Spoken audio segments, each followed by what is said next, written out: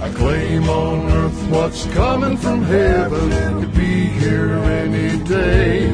Oh, I can taste His promise that is coming my way. Hello, friends, and welcome to the Growing in God's Word podcast with Dr. Jim and Joy McInnes. Our purpose is to bring to you encouraging teachings that will help you grow in your understanding of the Word of God. Yes, and this is Dr. Jim here right now. Today, I want to share with you a verse that I have seen so many lives changed as they understood it, and it's something that means much to me.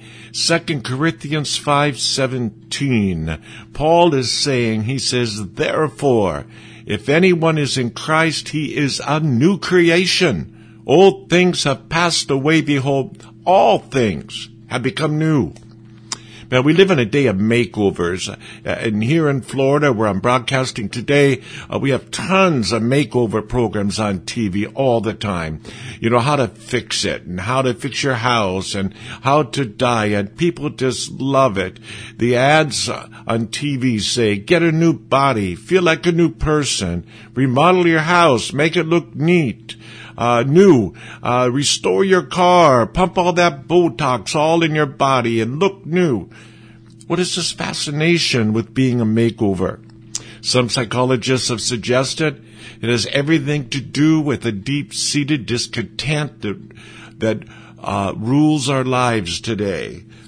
This discontent with things around us and with ourselves. Some people are obsessed with reclaiming youth and newness, but let's say you got it all. You rebuild. You got that new body. You got that new heart. You have a tighter chin, a firmer stomach. But in the end, you're the same person. Same things around you, problems. And we get disappointed. And then we discover that God has the ultimate remake. Paul talks about it, something that will last for eternity. First he begins this verse, he says, in Christ. This means a new identity. When you come to Jesus and you ask Him to come into your heart, Paul uses the phrase, in Christ. It's used 25 times in Paul's epistles, 88 times in the New Testament. For example, Romans 8:1. There's no condemnation to those which are in Christ Jesus. Yeah, this is another way, like Jesus says, to be born again.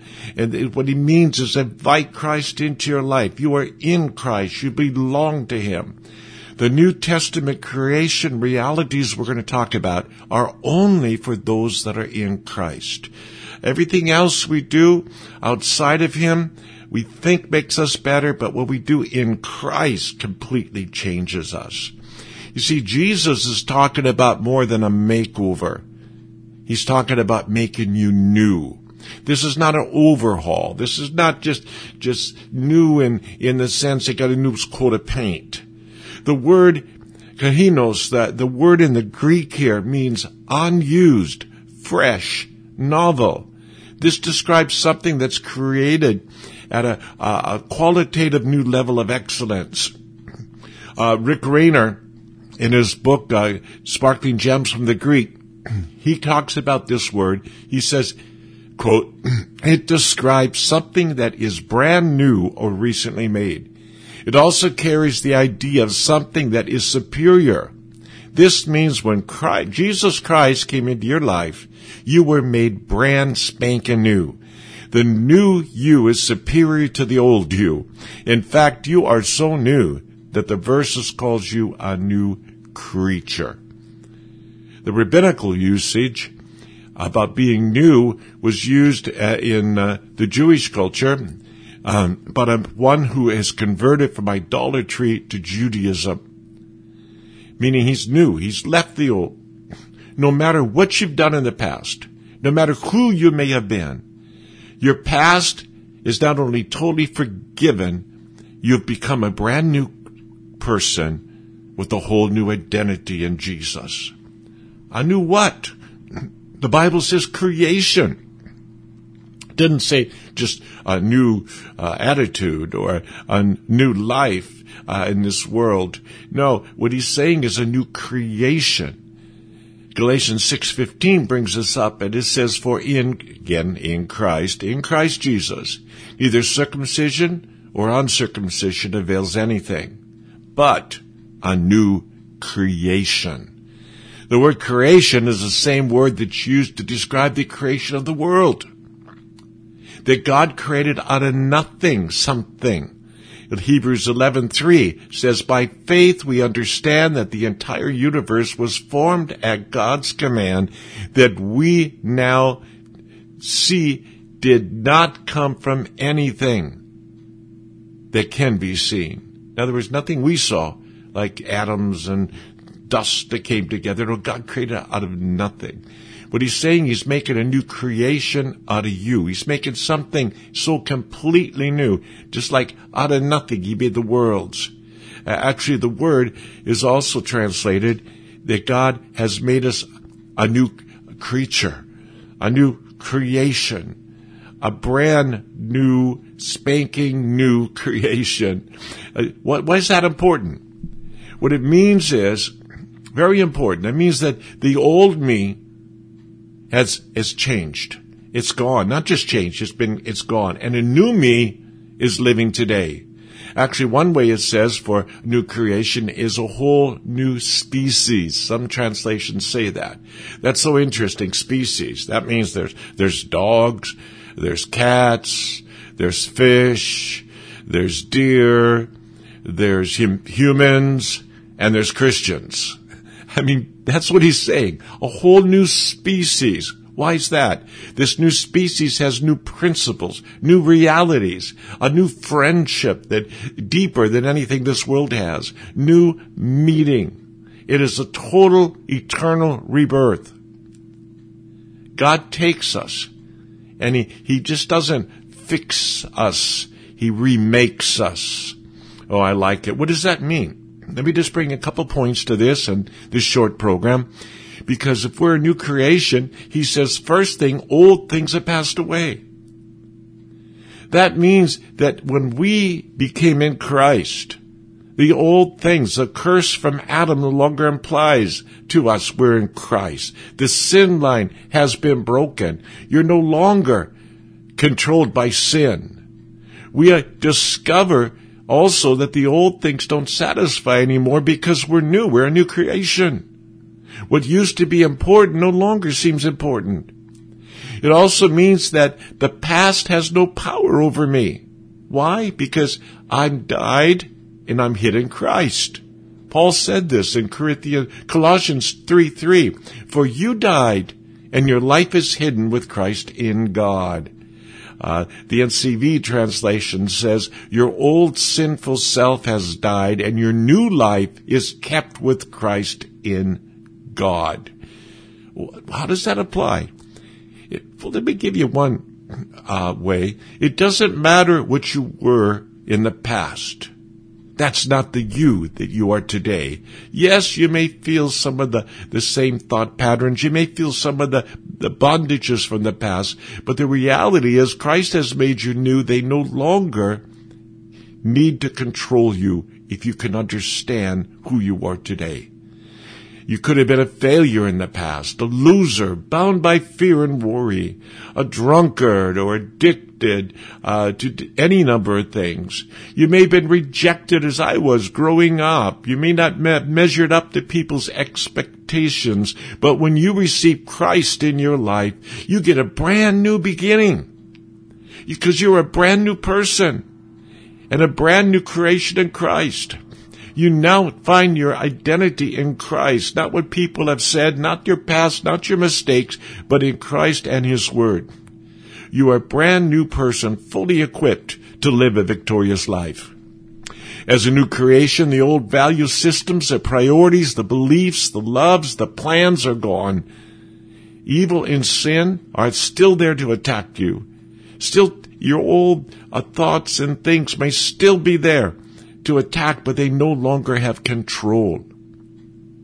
You see, we are a new creation, and the past is past. When the past attacks me, I just think, I'm a new creation. That doesn't belong to me anymore. When the devil comes and reminds you of your past, Oh, remind yourself of your present and your future. Recognize that the past is past. Philippians 3:13. But this one thing I do, forgetting what lies behind and straining forward to what lies ahead, I keep pursuing the goal to win the prize of God's heavenly call in Christ Jesus. The next thing is, he says, behold, all things have become new. Now, the past is gone. That doesn't mean it doesn't try to have its effect on you. That's why we do, like Paul says, forgetting what's behind. But now he says, behold, all things have become new. Literally, new things have come to be, is what he says. That does not mean you're perfect. Old habits, evil thoughts, attitudes will crop up. Paul talks about this. In Romans, you can read about it.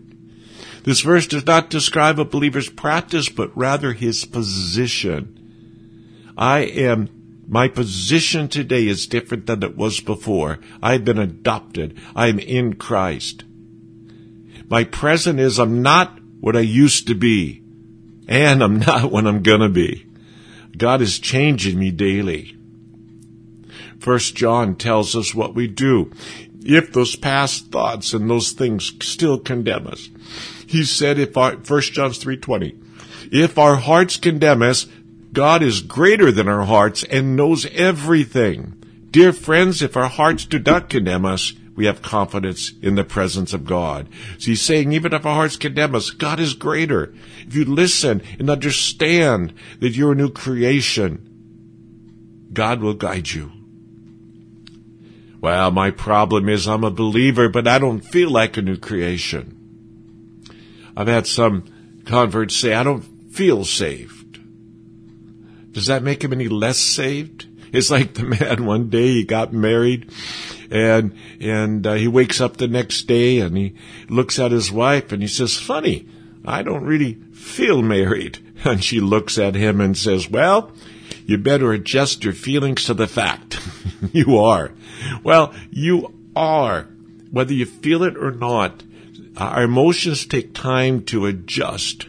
And I remember when I first came to Jesus, I thought, man, I don't feel much different. But when I look back after 2-3 weeks, my attitudes had changed, my outlook had changed, and things that used to really put me down didn't have the same effect. But sometimes we say we feel the same. We look in the mirror and, oh, that's the same person. But you are. You need to understand. And Paul answers that by saying that we should reckon ourselves to be alive.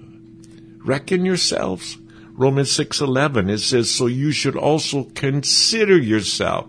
And the King James says to reckon yourself, to be dead to the power of sin and alive to God through Christ Jesus. What's that mean? That means when the things come, you consider yourself free. Consider yourself a new creation. Consider yourself, I'm a new person in Christ. But why do I still feel the chains, the hurts, the wounds? You know, I had a friend who's gone on to the Lord, Harry Greenwood, a fantastic man of God, a Bible teacher. And he wrote a book. And in the book, the cover had a man sitting in a jail cell. And he's bent over, looking sad and depressed. But as you look, the jail door was open. He was sitting in his cell, just considering his past, considering that he was been put in jail, yet the door was open. And that's for many of you listening. You keep thinking of the past, you keep thinking these things, and not realizing that the door has been open. Christ has died for you. Not only that we become born again, but he makes us a new creation. He's rewiring us. You know, rewiring our minds, our emotion, our lives, step by step.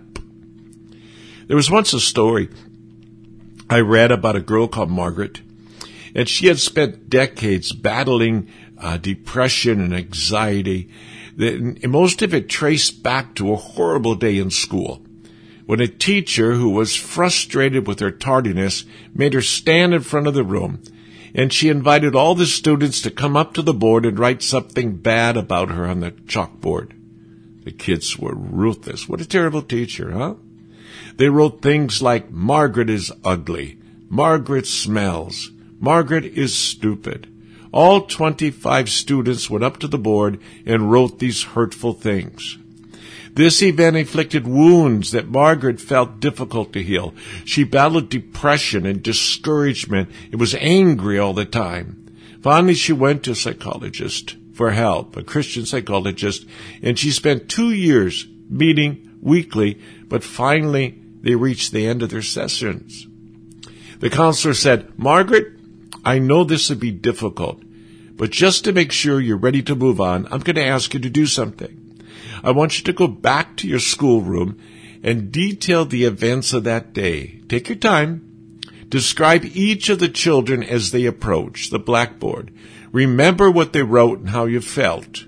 Do this for all 25 students. In a way, this would be easy for Margaret. For 40 years, she remembered every detail. 40 years. And yet to go through the nightmare one more time would take every bit of strength she had. After a long silence, she began the painful description. One by one, she described each of the students vividly as though she had just seen them, stopping every once in a while to regain composure, forcing herself to face each of those students one more time. Finally, when she was done, and the tears would not stop, Margaret cried a long time before she realized someone was whispering her name. Margaret, Margaret, Margaret. She looked up to see her counselor staring into her eyes, saying her name over and over again. Margaret stopped crying for a moment. Margaret, you left one person out one person. I certainly did not. I've lived this story for 40 years. I know every student by heart. No, Margaret, you forgot someone. See, he's sitting in the back of the classroom. He's standing up, walking towards your teacher, Mrs. Gardner. She's handing him a piece of chalk, and he's taking it. Margaret, he's taking it. Now he's walking over to the blackboard and picking up an eraser. Margaret, he's erasing every one of the sentences the students wrote. They're gone. Margaret, they're gone. Do you recognize him yet? Yes, his name is Jesus. And look, he's writing new sentences on the board. Margaret is loved. Margaret is beautiful. Margaret is gentle and kind. Margaret is strong. Margaret has great courage. And Margaret began to weep. But very quickly the weeping turned into a smile, and then to laughter, and then into tears of joy. You see, that's what Jesus does. That's why Revelations 21 tells us, behold, 21:5, I make all things new. I know that's talking future tense when the new world, but he does that even now. I'm challenging you today. If you've come to Christ, you are a new creation.